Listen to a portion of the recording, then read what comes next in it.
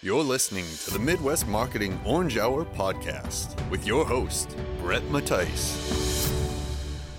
All right, my first question, I'm not going to put this out as like an original thought because I heard it somewhere, but the guy, he said, if we had to start Earth over again, just totally from the caveman era before people were around, and we did it all again, there's some things that he thought would make it, like we would still learn how to fish, and we would still probably create campfires at some, like we would learn how to do that again.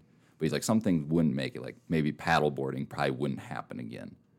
Do you think cars and vehicles, we would create those again? Or does it seem like a one-time thing that we just hit the nail on the head and got it right this one time?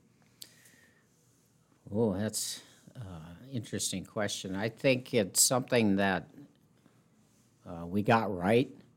People always have to travel, whether it be by horseback or boat or automobile. I think it's something that it's a necessary part of our life, and I think we'll always have transportation and we will always have automobiles. I agree. I think it just seems like you said, we need to travel in the area that automobiles have opened up for us.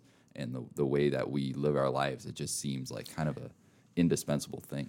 Well, you just take a look, if you want to back up, take a long time ago. I mean, when we as civilization went from foot to horseback, I mean, how much more ground we could travel, how much more we could do and see in a short period of time. And then you add from horseback into automobiles in the early 1900s, I mean, it opened up our whole country exactly to everybody. Yeah, going back to your horse statement, it's when the horses arrived on the Great Plains, it drastically changed the way people live. I mean, most people were, when we think of Native Americans now, we think of, traveling with the herd of buffalo or bison and, kind of being transient, nomadic type of people. They weren't like that before horses for the most part. And then horses kind of changed the landscape, and the same thing happened for automobiles with people here in the United States, like you said, in the early 1900s. Oh, yeah, absolutely. So, yeah, before we get too deep into it, I'll have you introduce yourself. So the voice you're hearing right now is Troy Claymore. Can you give everyone like the down and dirty of who you are, where you come from, what you do? Yeah, absolutely. Well, I grew up in I grew up in the middle of nowhere. If you want to know the truth, it was in north central South Dakota. I grew up on a ranch right on the North Dakota-South Dakota border, also bordering the Missouri River, which was kind of nice. I could roam from state to state very easily, and I had the river on one side of me. And I'll clarify, I was actually on the west side of the river, for those of us that live in South Dakota. Yes. That's important, the South Dakotans know. Yes, that is correct. So anyway, I grew up on a ranch north of Mobridge on the west side of the river. Spent most of my young life growing up riding horseback, chasing cattle, putting up hay, all that stuff that goes along with it. And then from there, went to college in Rapid City. From there, I went back into the ranching industry back at home, and then ended up in the car business. Absolutely. So have you ever heard, it's a quote that is associated with Henry Ford, but everyone's kind of like, I'm not sure if he really said it, but the quote is, if I asked people what they wanted, they would have said they wanted faster horses. And ironically, you worked with horses and training horses, and if that wasn't a wonderful transition, that's a good pivot right there. But how did you get into training and working with horses? I know you had some experience with your childhood working with horses, but how did you get into it really deep? I think it really is something that, comes from generations of your family. When I look back on it, my great-great-grandfather was a horse enthusiast. My great-grandfather was in the rodeo world, raising horses and training horses. My grandfather ran several hundred horses, and including a bucking string up in North and South Dakota. It's just something that we always had. It was a necessary part of ranching, and rather than going out in our philosophy my grandfather's philosophy, my father's philosophy was rather than going out and buying somebody's unknown product that we raised our own. And when we raised our own horses, obviously you had to be prepared to make them the best that they could be. And, it's hereditary, I guess, if you will. Oh, absolutely. Yeah. What does for someone who's not familiar with horses, what does a typical training progress of a horse look like by the time, completely not saddle broke to saddle broke? Of course, there's lots of intricacies, but if you hit on the highlights of what that looks like to actually train a horse. Well, I think the first thing you need to do is you need to be able to halter the horse to be able to control it. And, over the course of time when they're young, it's about a 3 or 4 year process before you really have something that's sustainable and something that's proven. You're probably 4 years into it. But again, first you got to be able to control it. And by controlling, I mean being able to put a halter on it, lead it around, get it used to you, and that takes time to earn its trust. And then from there, adding a saddle slowly without any weight on it, and then walking them around with that process, and that takes time. And then eventually, throwing a leg over the saddle and hoping for the best. Sometimes hoping for the best is right. Sometimes it's simple, and sometimes you end up on the ground. Yeah, yes, I've been there, absolutely. I actually broke my wrist, fell off a horse. Not training, that was a trained horse. I just fell off because I wasn't paying attention, I don't think.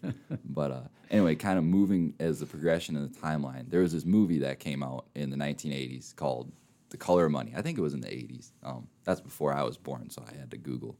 So the main character, the protagonist of the movie, his name is Fast Eddie. And you have some familiarity with Fast Eddie. So how does someone who grew up, as they said, in the middle of nowhere, learn about and meet a famous pool hustler?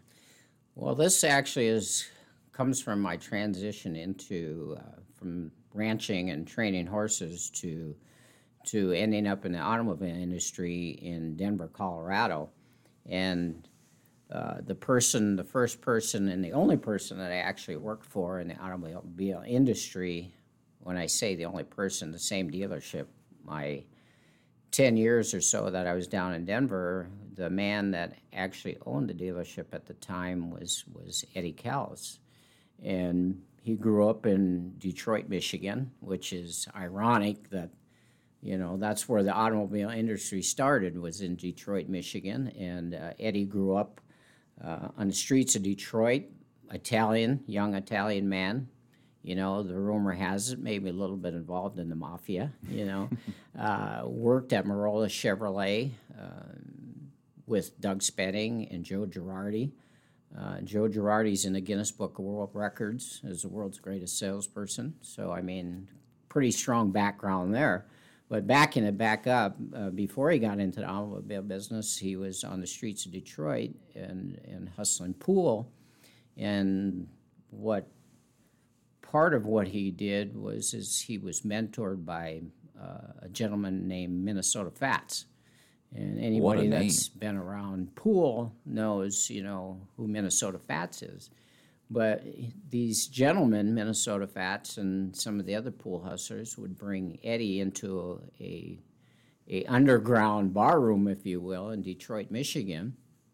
And somewhere along the line, through the course of hanging out in a bar, they would find people to place bets with that, of course, Minnesota Fats couldn't get anybody to play pool against him on a bet because of his reputation. So he would bring Eddie in, and he'd place bets on the table that Eddie could beat, these older gentlemen, pool hustlers, if you will, in the game of pool. And that's kind of how he got started. Well, throughout that, somewhere along the line, Minnesota Fats ran into the wrong guy to place a bet with, and of course Eddie beat him, and he felt the gentleman felt he was set up, and for that took Mr. Eddie Callis out back in the alleyway and broke his arms. And that's kind of how the story of Color of Money, some of his life throughout the pool hustling world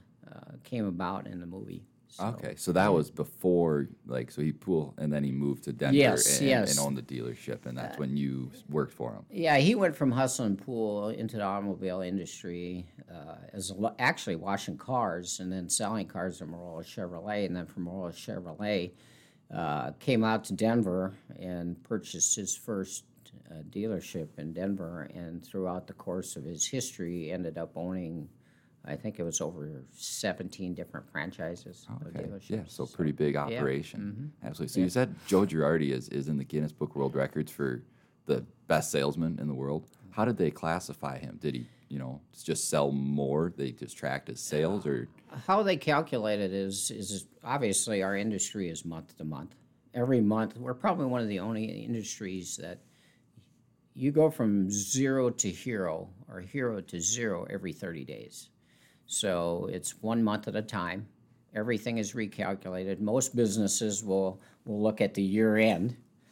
In the automobile industry, it's 1 month at a time. And Joe Girardi had sold, I believe it was over 70 units in 1 month. And if you calculate that on 26 selling days in a month, divided by the 76 cars, that's, somewhere around 4 cars a day.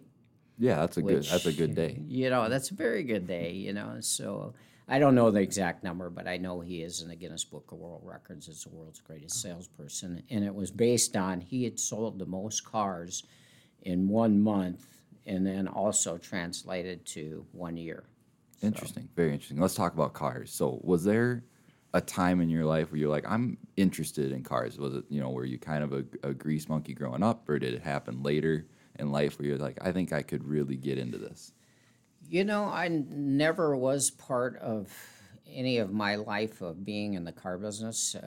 I think it was kind of ironic that growing up in the ranching business, transportation was a necessity. From a tractor at 9 years old, driving a little 9-end Ford tractor, to having to pull horse trailers, drive pickups, so on and so forth. And we always had reliable transportation because it sometimes is a matter of life or death when you're talking about taking care of animals, being able to get to them, being able to get them to the vet, being able to, when you live out in the country.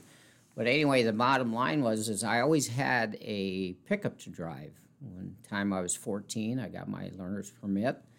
I had a pickup because I had to. I had to run to town to get parts for my dad, when they broke down in the hayfield. I had to bring him lunch. I had to be able to hook onto a horse trailer and go check cows, load horses up. So I always drove, but I always had a pickup. But through the course of the next 4 years, from the time I was 14 until I was 19, I had totaled out 4 vehicles.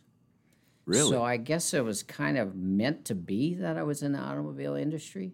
I had rolled 3 pickups, and I dropped 1 in the Missouri River. You're kidding me. No, it was kind of strange deal. The one that I dropped into the river, I was opening water holes.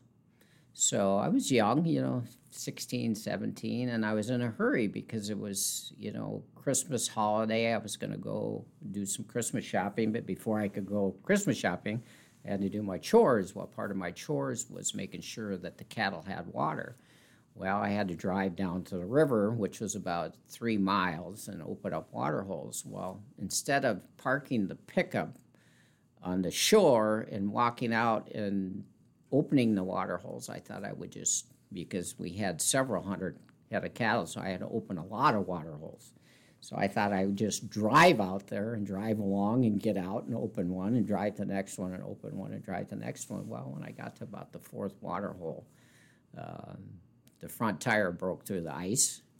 And, of course, there was no way for me to get out. So I walk home, get the tractor, come back down. I'm going to just pull it out. I get my brother. He's going to help me. And by the time I walked home the 3 miles, got the tractor, got my brother, went back down to pull the pickup out, it was gone. Really? But there was a big hole there. There was a big hole there. You could actually see the top of the back of the pickup, the taillights. Barely could see the taillights sticking out. So, Oh, man. yeah, that was quite an adventure. My father was not really happy. Yeah, I with me. can't about imagine the feeling you had when you're like, I'm going to have to tell Dad about this. Yeah, but the funny part was I thought, well, no big deal. We'll just pull it out, and it'll be just like normal. He'll never know. Exactly. Well, the problem was I couldn't get it out for one, so we had to get a wrecker out there. And when we pulled it out, when it went through the ice, every possible side of the vehicle was dented as it went through the ice. Oh, I suppose. So yeah, not going to get away with that one. Never would have thought about that. Yeah. Oh, that's crazy. So anyway, that was one of the four. So I guess I was just meant to be around lots of vehicles. Yeah, absolutely. So your first gig was your first gig in Denver, like you said, working at the dealership with Eddie Callis, or was there a gig before that? That was your first one. No, that was my first and only gig in Denver, Colorado. Was as I was coming back, actually training when I left the ranch in the mid '80s. I didn't know what I was going to do. South Dakota had been through some pretty rough times. We had cattle prices dropped in half. We had about a 3 or 4 year drought, and my dad decided that somebody's cattle got to go. We didn't have enough feed. We didn't have enough water. We didn't have enough to take care of all of our cattle. So mine were the ones that got sold. And he said, well, son, you need to go figure out what you're going to do with your life. So I'm like, well, I'm really not sure what that entails. But I think I'll head down to Phoenix. I had some relatives down in Scottsdale, and I had a friend that owned a Arabian horse ranch down in Scottsdale. I thought I'd stay down there for a little bit and try to figure out what was next in my life. And I trained horses for him for about 3 or 4 months, Arabian horse ranch down in Scottsdale. And it was, I think, February, March, April, May. May came along. It was about my 4th month there. And all of a sudden, it was 120, 125 degrees out. And part of the process down there with keeping horses in shape and exercising them stuff was swimming them in a swimming pool. And I started thinking as I was doing this at 125 degrees, I'm walking around, leading a horse around the outside of a swimming pool while he's swimming and it's 125 degrees out. There's something was wrong with the picture. Yeah, absolutely. And I'm like, I don't think this is for me at that point in Scottsdale, Arizona. So I left that and packed up and I didn't move. I was actually driving through Denver. And I had a Ford pickup, still from the ranch, still driving a pickup. And I'm like, well, I really don't need this pickup anymore. I'm not pulling horse trailers. I'm not feeding cows. I'm not training horses. So I think I'll trade it in. And I stopped in Denver at a Nissan dealership and just happened to be owned by Eddie Callis, and traded my pickup in for a Nissan Sentra. And the guy working there said, what are you doing? And I said, I'm really not sure. I've just left Scottsdale, and I'm heading back towards South Dakota, where I'm from, and I'm going to figure out what I'm going to do for the rest of my life. And throughout the course of the conversation and buying the automobile, the Nissan Sentra, they convinced me that I should sell cars. Really? And yeah. It was literally just on a whim like that. He looked at me and he goes, you know what? You ought to be selling cars. And I looked right at him and I said, you have to be kidding me. I'm a farm kid from the middle of South Dakota. Really don't know anything about it. I don't even really like to talk to people. I grew up around cattle. I grew up around horses. They never talked back to you. You didn't have to talk to them if you didn't want to. Yeah. And now you want me to talk to people?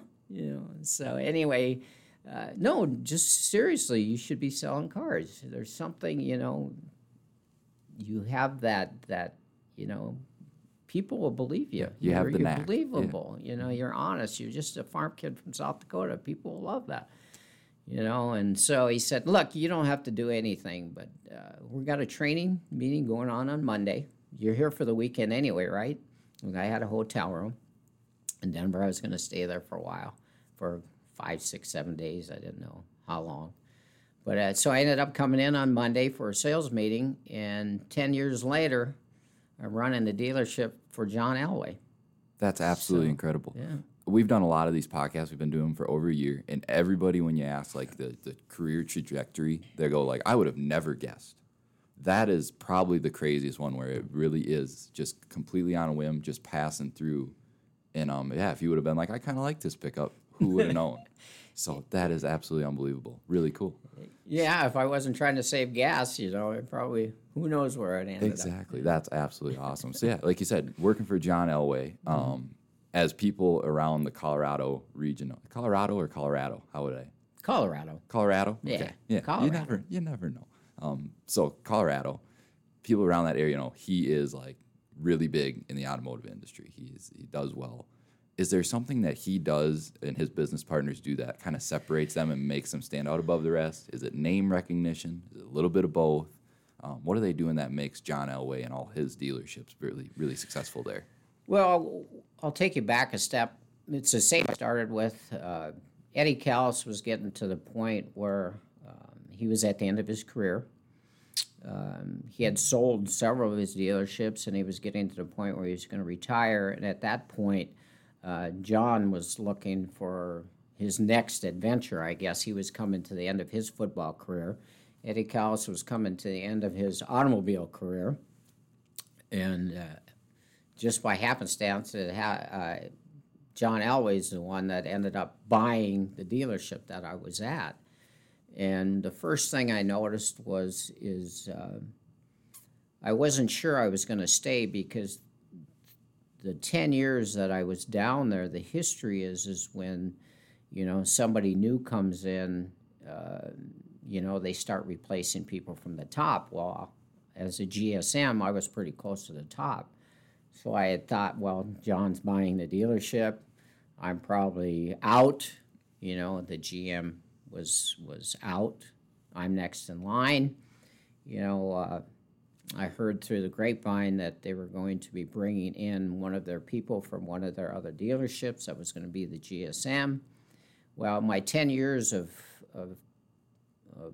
running that dealership down there, I knew the guy that they were bringing in, and I knew that he really couldn't hold a candle to what I have done and accomplished in the business down in Denver. So I put in my 2 weeks' notice. And John came in and he had a meeting, you know, before this. I'm buying the dealership. We need everybody here. You know, we're going to make some great changes, so on and so forth. And I listened to his meeting. But anyway, after I found out that he was going to bring somebody in to replace me, I thought, well, maybe it's time for me to move on. So I put in my 2 weeks' notice, and on, I think it was the second to last day, John come walking into the dealership, and he said, Troy, can I talk to you? Well, you know, on Monday, he just played football on Sunday. Yeah. So he was kind of limping around a little bit, and I'm like, you know, okay, John, you know, you had a great game Sunday. How's things going? What do you want to talk to me? I was trying to make small talk with him. He said, I need to talk to you. He said, can you come up to my office? So I go upstairs to his office, and he's, go ahead, sit down. He gets me some water, and I sit down at his big leather sofa and glass table, and he's pacing back and forth. And he's like, so I understand you don't want to work for me. And kind of took me off guard. I'm not quite sure why you think I don't want to work for you.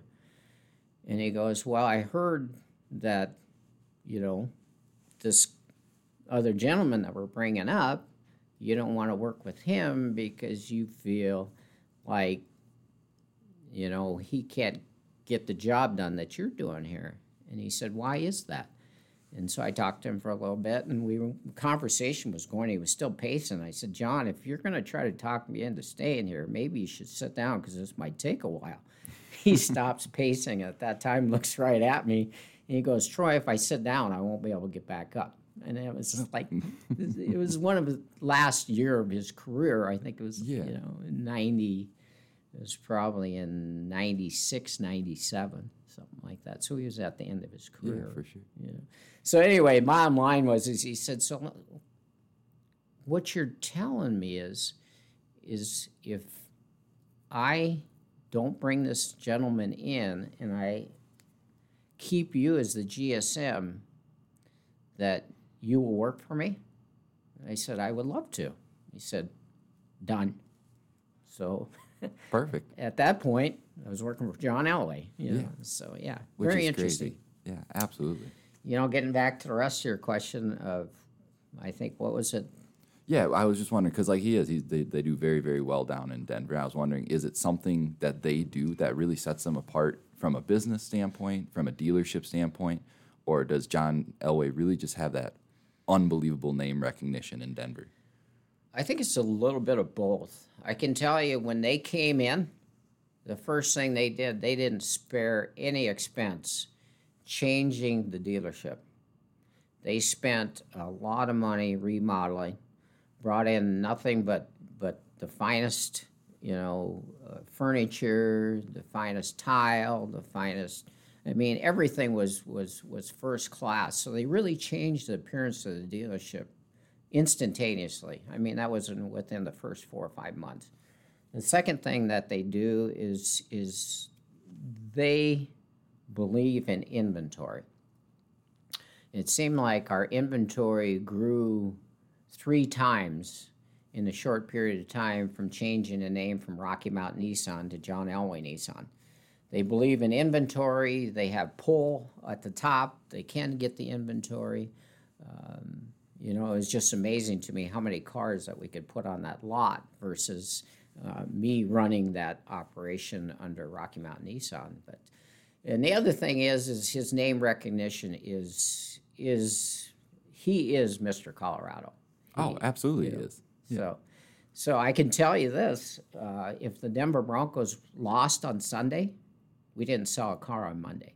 It was really that fluid. Man. You could feel it.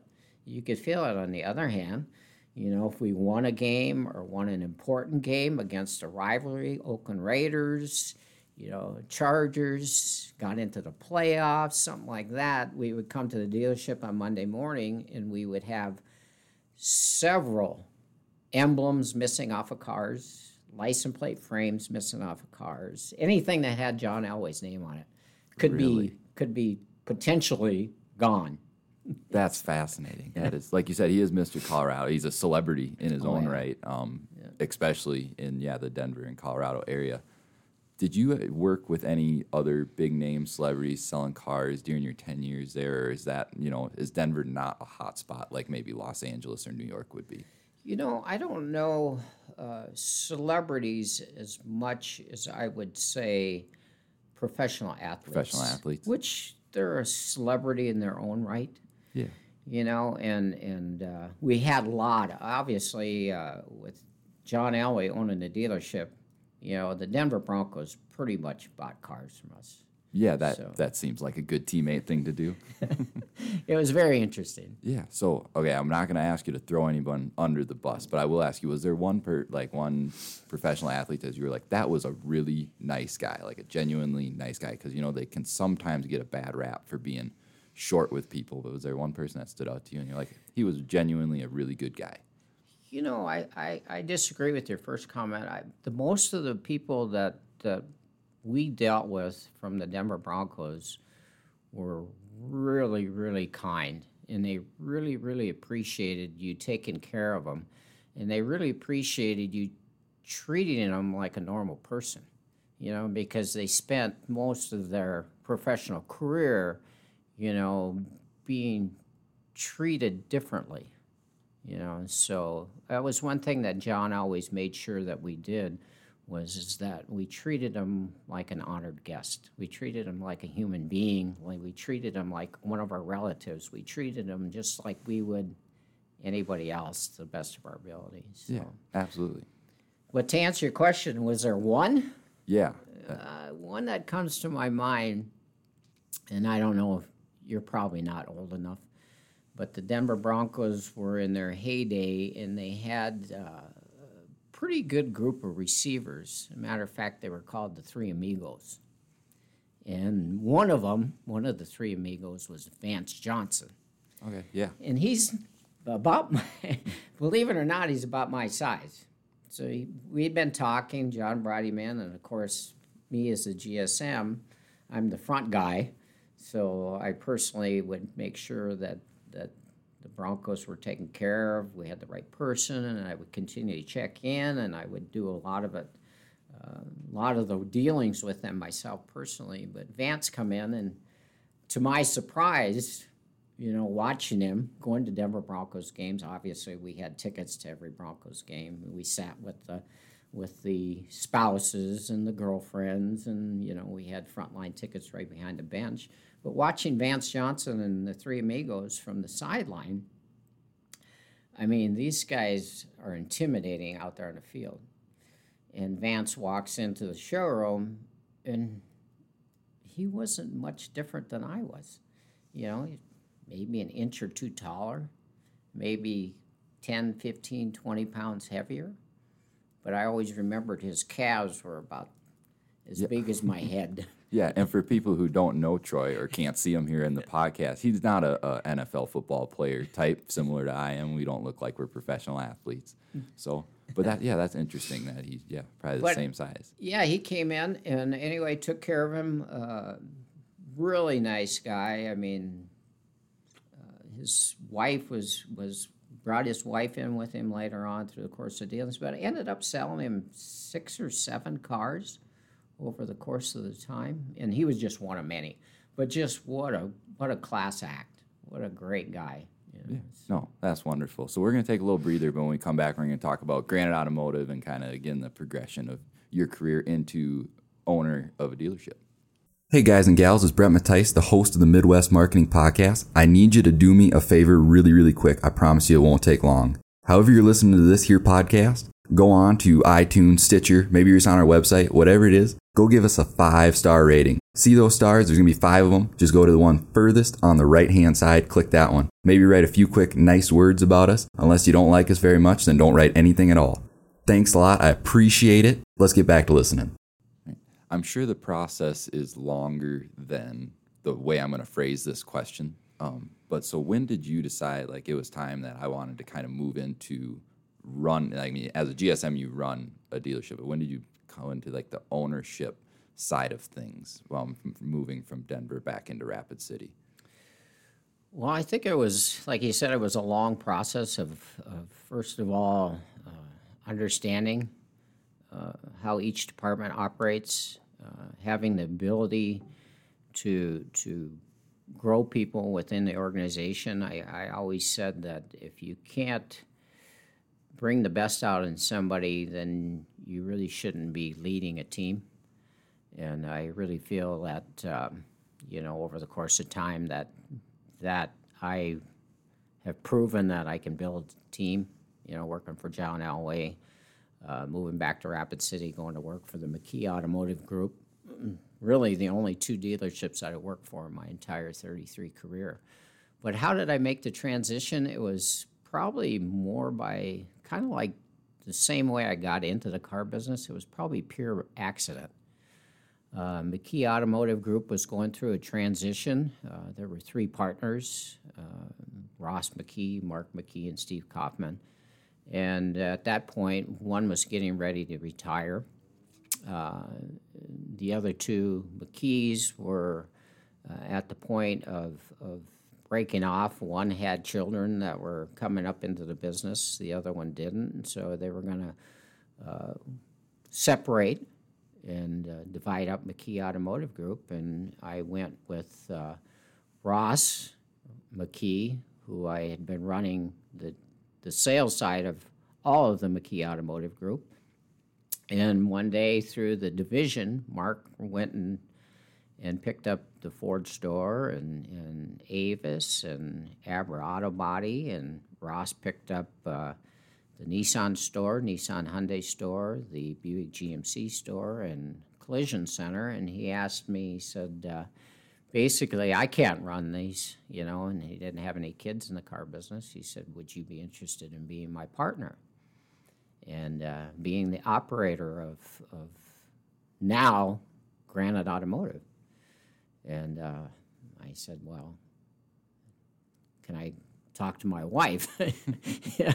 At that point, it was a pretty big transition for me to go from operating and running a sales department of an automotive group to running fixed operations, collision repair, parts department, and the sales department. So after visiting with my wife over the weekend, we thought, maybe it's time for me to advance my career again. I had been the GSM for about 10 years, and so we took that leap from GSM to GM to dealer operator, and that's been a very interesting road.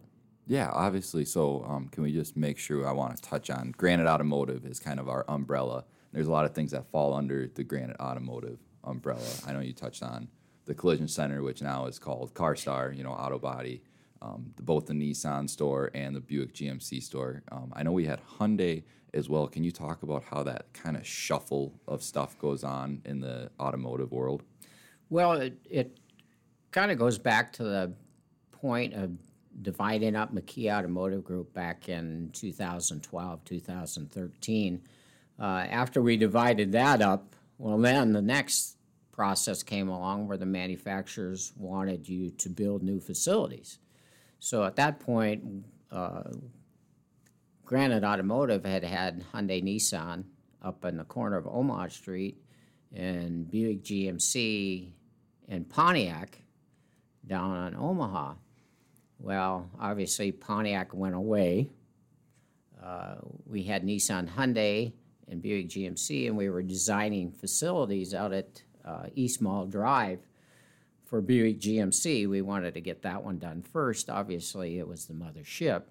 So we designed the Buick GMC store, started the building process of that, and then we started talking to Nissan and Hyundai of building the new facility out on East Mall Drive next to the Buick GMC store. Well, through the correspondence and the design of the facilities, we couldn't come up with a design that both manufacturers would agree with and play together.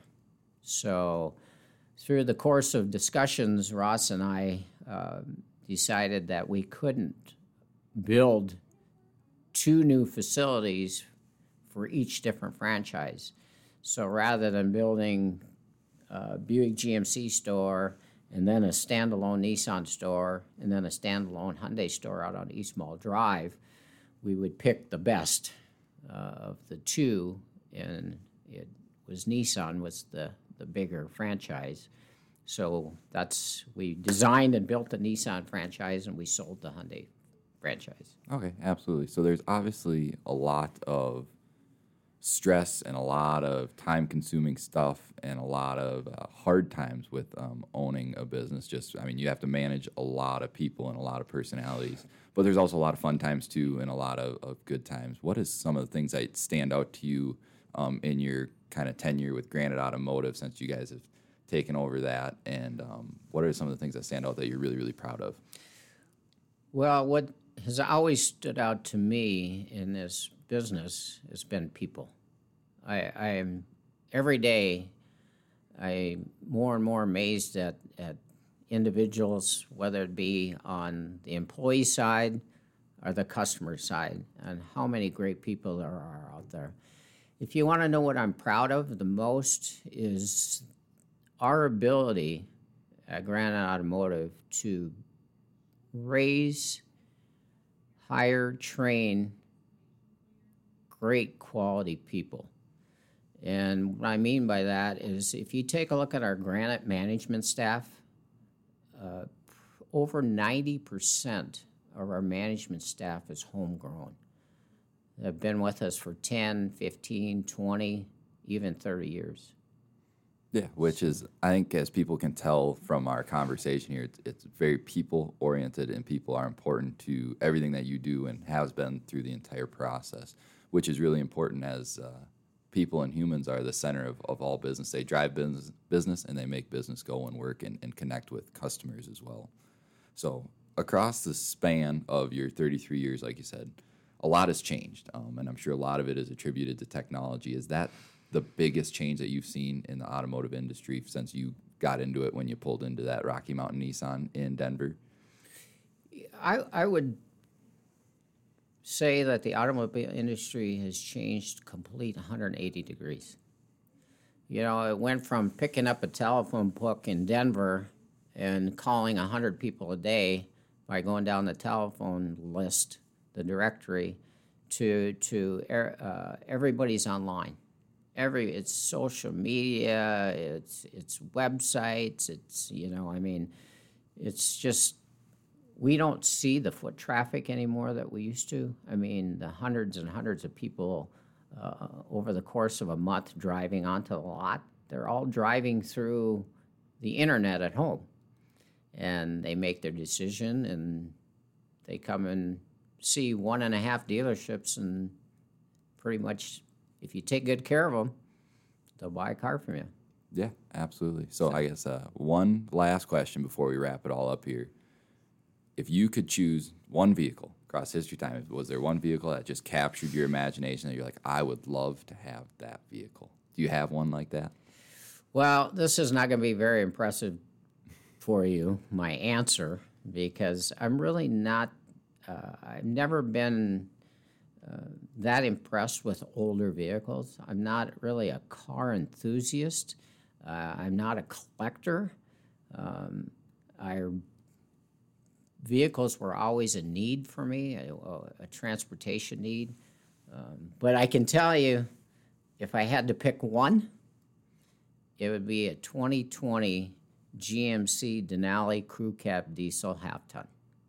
Yeah, they're fancy, nice trucks. Oh, I mean, just the technology of the vehicle, the 10-speed transmission, the 25 miles to the gallon on a half-ton pickup.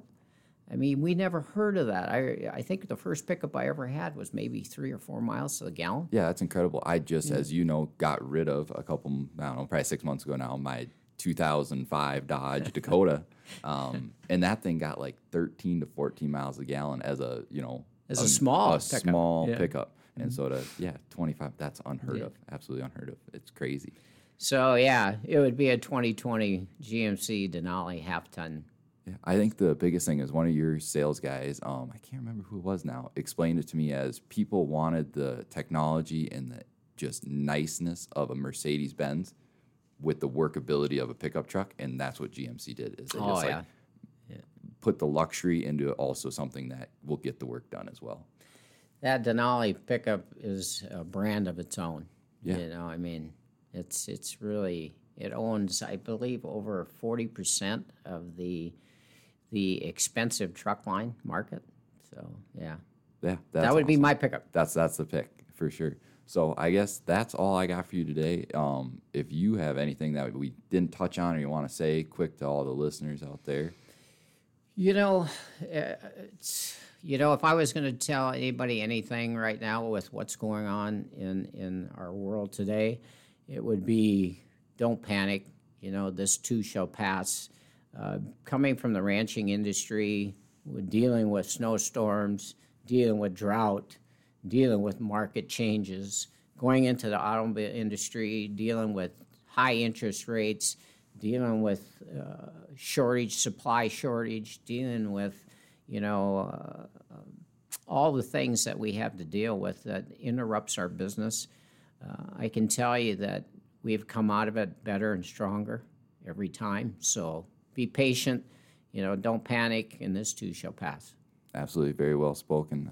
Other than that, thank you very much for coming on. I appreciate it. If you need a new car, I'd go run on down to Granite Automotive, whether that's, like you said, foot traffic or on their website. I drive a Nissan, my parents drive a Nissan, and my dad's going to test drive a GMC way back home. I think this week, he said. So we're believers. We're believers in the brand, that's for sure. Other than that, thanks for listening, guys.